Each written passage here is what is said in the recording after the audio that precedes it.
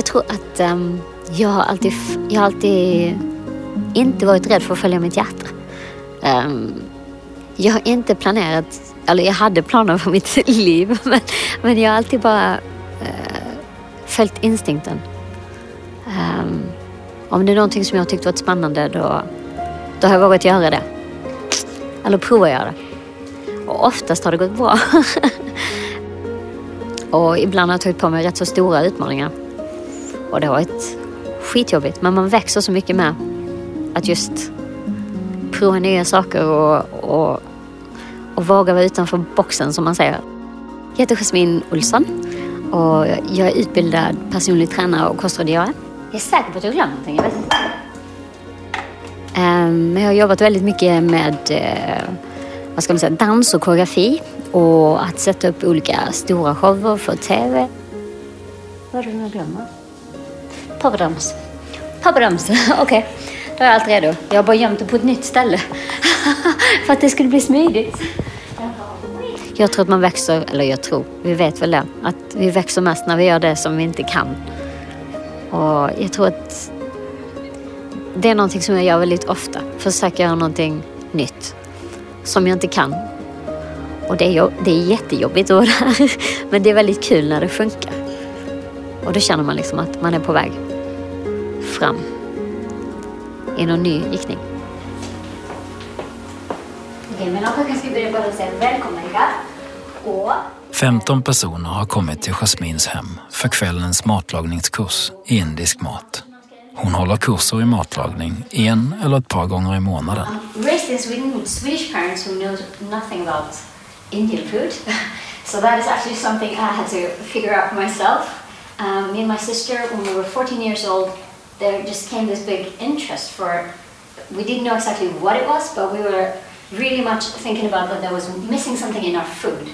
So it was like the meatballs, the Swedish meatballs was not enough. There was something more to, and the thing was... Vid något tillfälle bestämmer vi oss för att sticka iväg, jag och min syster, när våra föräldrar gått på jobbet, och försöka hitta ett ställe som har indisk mat. På den här tiden finns det inga indiska ställen, utan det är bara hamburgare, kinesisk mat och pizzor som är exotiskt. Men vi tog bussen in till stan från Viken, som är 16 kilometer. Sen åkte vi över till Helsingör, som är nytt land. Där har vi kommit till Danmark. Sen tog vi tåget i 1 timme till Köpenhamn. Och vi var så bestämda. Det är det som jag tycker är rätt så fantastiskt. Och jag vet att det var min idé. Men det var liksom, vi hade hört att det kanske fanns en indisk restaurang i Köpenhamn. Och att hon skulle finnas på Istergade, som är känd för kanske andra saker än just indisk mat. Så där gick vi, 2 små ungar som liksom, vi visste inte var vi var riktigt, och letade efter den här restaurangen. Och vi hittade den. Jag kommer ihåg fortfarande idag att det var turkisk blå färg och det var slitet och fult, väldigt chubby, liten restaurang. Och det var några stycken indiska gubbar där. Men vi hittade stället och vi fick vår första indiska lamm på det här stället. Och det var en otrolig upplevelse. Det kommer jag ihåg än idag. Jag kände bara liksom alla kryddorna, och upplevelsen var otrolig. Och sen så skyndade vi oss hem innan våra föräldrar skulle fatta att vi hade varit borta. So, but that was the beginning, basically, for us. Okay, so we're going to cook a few things, all of us. So maybe I can ask if somebody likes to do the starter. The starter is a soup. It's the soup I learned in this Ayurvedic center. Then I made it a little bit Scandinavian as well. And it's maybe one of the most popular recipes in the class. Because it's something, it's used in farmingar, or it's just really useful, I would say. Does anybody want to do it? Yeah, sure. Yeah.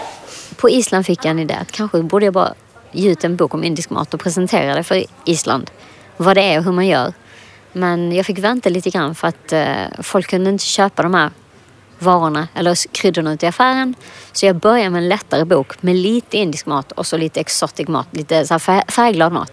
Den hette, för att jag jobbar med träning och allt där, då hette den lätt och enkel färgglad mat, basically.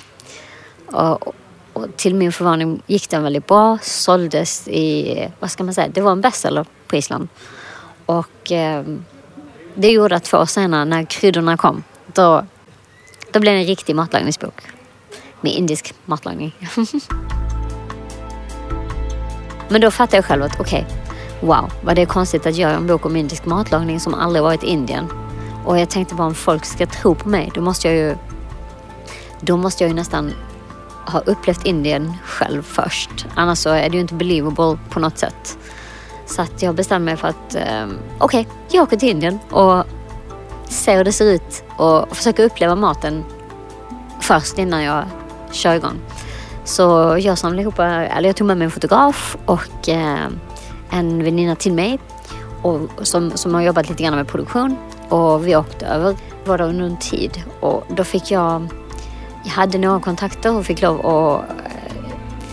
att uppleva ett ayurveda-center där man behandlade sina klienter med mat. Alltså man läkte sina patienter med kryddor i maten.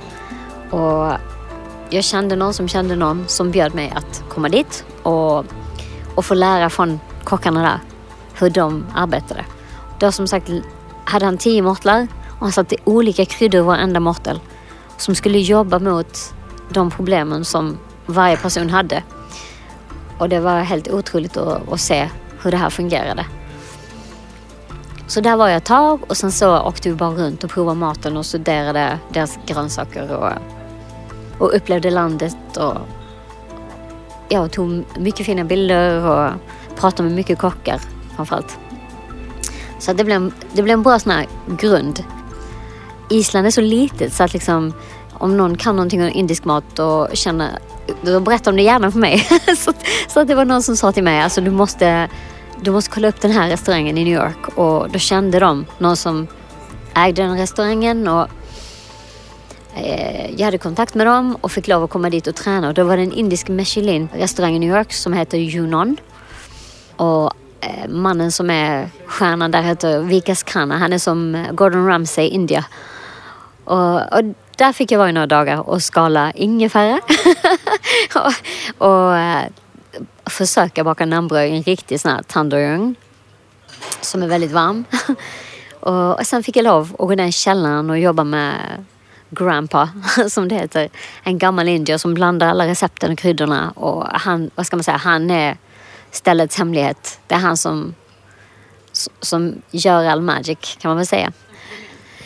Att komma på en sån restaurang där du har souschefar som står framme. Det var franska chefs. Det var väldigt fina kockar som jobbade där.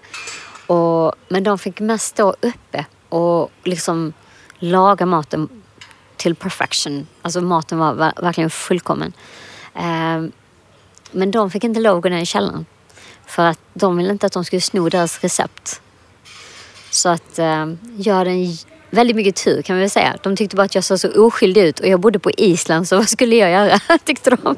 Så att där lärde jag jättemycket hur jag ska tänka om jag ska göra någonting själv. Som jag hoppas på att någon dag så öppnar jag någonting. Och då vet jag lite grann vad jag ska tänka på. What I would like to teach you is that every time you go abroad to buy curry blends, curry means spice mix. So it's so smart to buy it when you go abroad. I do it all the time, and I'm going to show you my favorite curry that I have bought in France. You're very welcome to open it and feel the smell. Jasmine öppnar en stor kökslåda överfull av kryddpåsar. Hon brukar försöka hålla nere antalet kryddor i recepten, eftersom de flesta indiska kryddor är svåra att hitta på Island. It's a ready mix, but I usually just use the curry or the garam masala.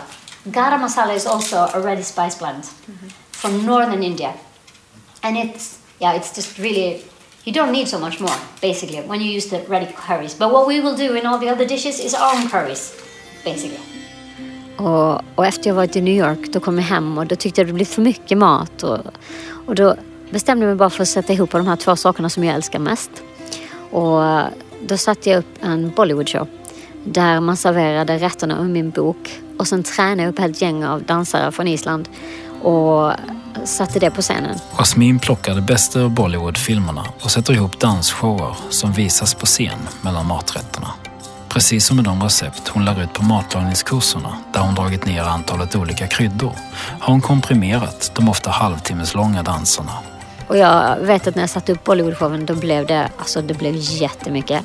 För att då borde träna jag alla dansare och sen behövde vi sälja biljetterna och sen så behövde jag träna kockarna för de har ju aldrig lagat indisk mat förut. Och de provade att servera maten och jag fick bara samtal om att hallå, du behöver nu komma in och smaka den här maten. Och då behövde jag lägga mer tid på att maten blir rätt. Och där kände jag verkligen att okej, det här kan gå till skogen. Det här kan bli jättesuccess och det här kan gå till skogen. Men det finns alltid den här lilla krisen någonstans inne i alltihopa.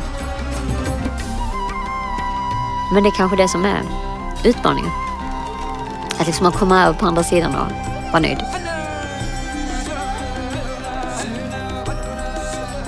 Ja, jag fick pris för mina böcker i Frankrike.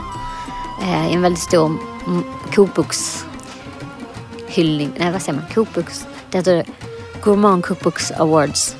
Och de bjöd ut oss dit. Vi åkte ut dit och dansade Bollywood och undervisade matlagning på scenen. Och jag fick åka till Abu Dhabi och köra min show och presentera mina böcker. Så att jag hade kunnat öppna en restaurang för länge sedan här på Island om jag hade velat det. Och det är någonting som jag vill. Men jag har kanske lite grann det dilemmat att showbusiness drar i mig. I ena foten är det showbusiness, i andra foten är något annat. Jag trillar alltid tillbaka. Jag kan inte välja mellan de två. Och jag känner här på Island behöver jag inte göra det. Kanske någon annanstans, men här kan jag få göra båda två. Det gillar jag. Verkligen. Efter matlagning på scen bestämmer sig Jasmine för att göra tv av sin matlagning. Jag hade nog bestämt mig för att jag ville prova att komma in i tv. För jag tänkte bara, men det här kan ju faktiskt vara intressant. För alltså det var matlagning på gång, men det var inget exotiskt. Utan det var allt möjligt, men det var inte den här typen av matlagning. Jag säger inte att det är bättre. Det var bara liksom, jag visste bara att det här var väldigt annorlunda från det som var på gång. TV-bolaget har precis signat en annan serie men ber henne komma tillbaka vid ett senare tillfälle. Och Jasmine går över till plan B tillsammans med en producent hon jobbade med under Eurovision. Jag ska inte ge upp utan jag gör bara en DVD istället, tänkte jag. För att jag var så säker på att det här skulle bli någonting som folk skulle tycka om. Så att jag pratade med min kompis och frågade om han ville göra det här med. Och tillsammans bestämde jag och min man och han att vi skulle sätta ihop en produktion. Och det var det som vi spelade in hemma hos mig sen i köket. Och när det var färdigt, innan jag hann gå till den andra tv-bolaget, då hade han redan visat det för sin chef. För han jobbar för isländska rikskanalen. Och de sa bara, men det här vill vi visa. Så att de köpte programmen direkt. Det var ju väldigt, för jag själv tänkte okej, jag gör bara en DVD. Sen tänkte jag, men det är kanske ingen som förstår vad jag säger. Så det är bäst att jag har en bok med. Så jag gjorde en bok och en DVD. Och sen så kom den in i tv. I'm always saying something. But it's not stupid. But you know, I actually think that is why my TV show made it. Because it was really funny as an Indian on TV trying to talk Icelandic.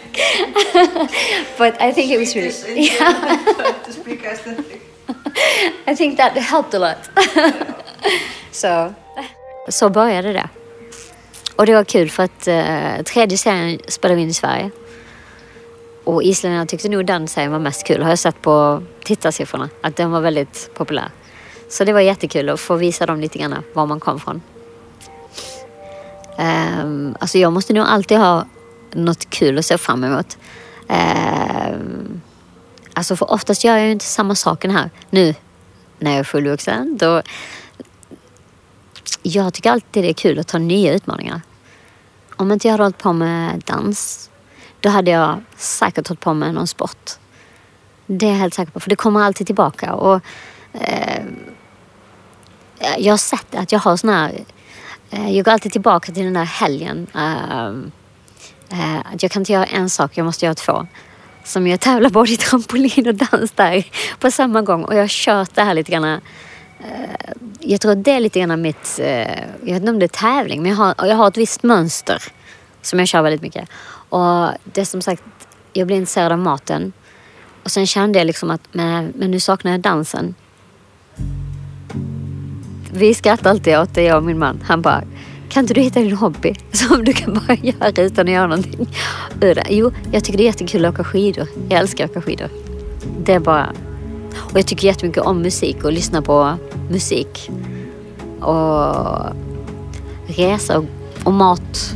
Bara liksom allmänt. Så att... Och vin. Det tycker jag är väldigt intressant. Och gott. Men skidor är nog favorit, tror jag.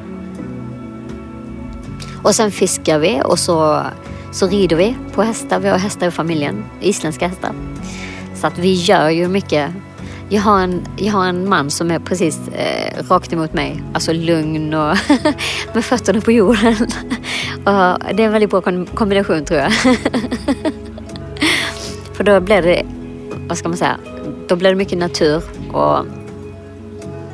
och familjen är väldigt mycket i naturen och ute på landet och så mellan varven. Det är inte alltid full action. Det är liksom, det är perioder.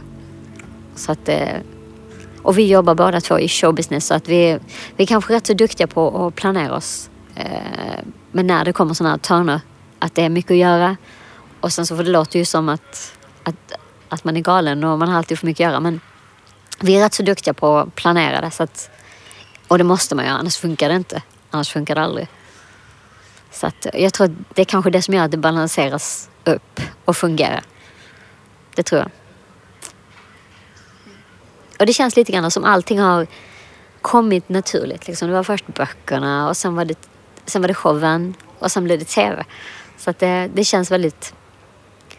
Nu är det bara restaurangen som saknas. Och det tror jag kommer någon gång. Jag bara stressar mig inte. Det måste vara rätt tillfälle. Och med rätt människor. Det är jätteviktigt. För jag har barn som jag jättegärna vill träffa. Alltså jag kan jobba och jag kan jobba mycket. Men det måste ändå vara så att man inte går under. Jag tycker det är viktigare att ha tid med min familj.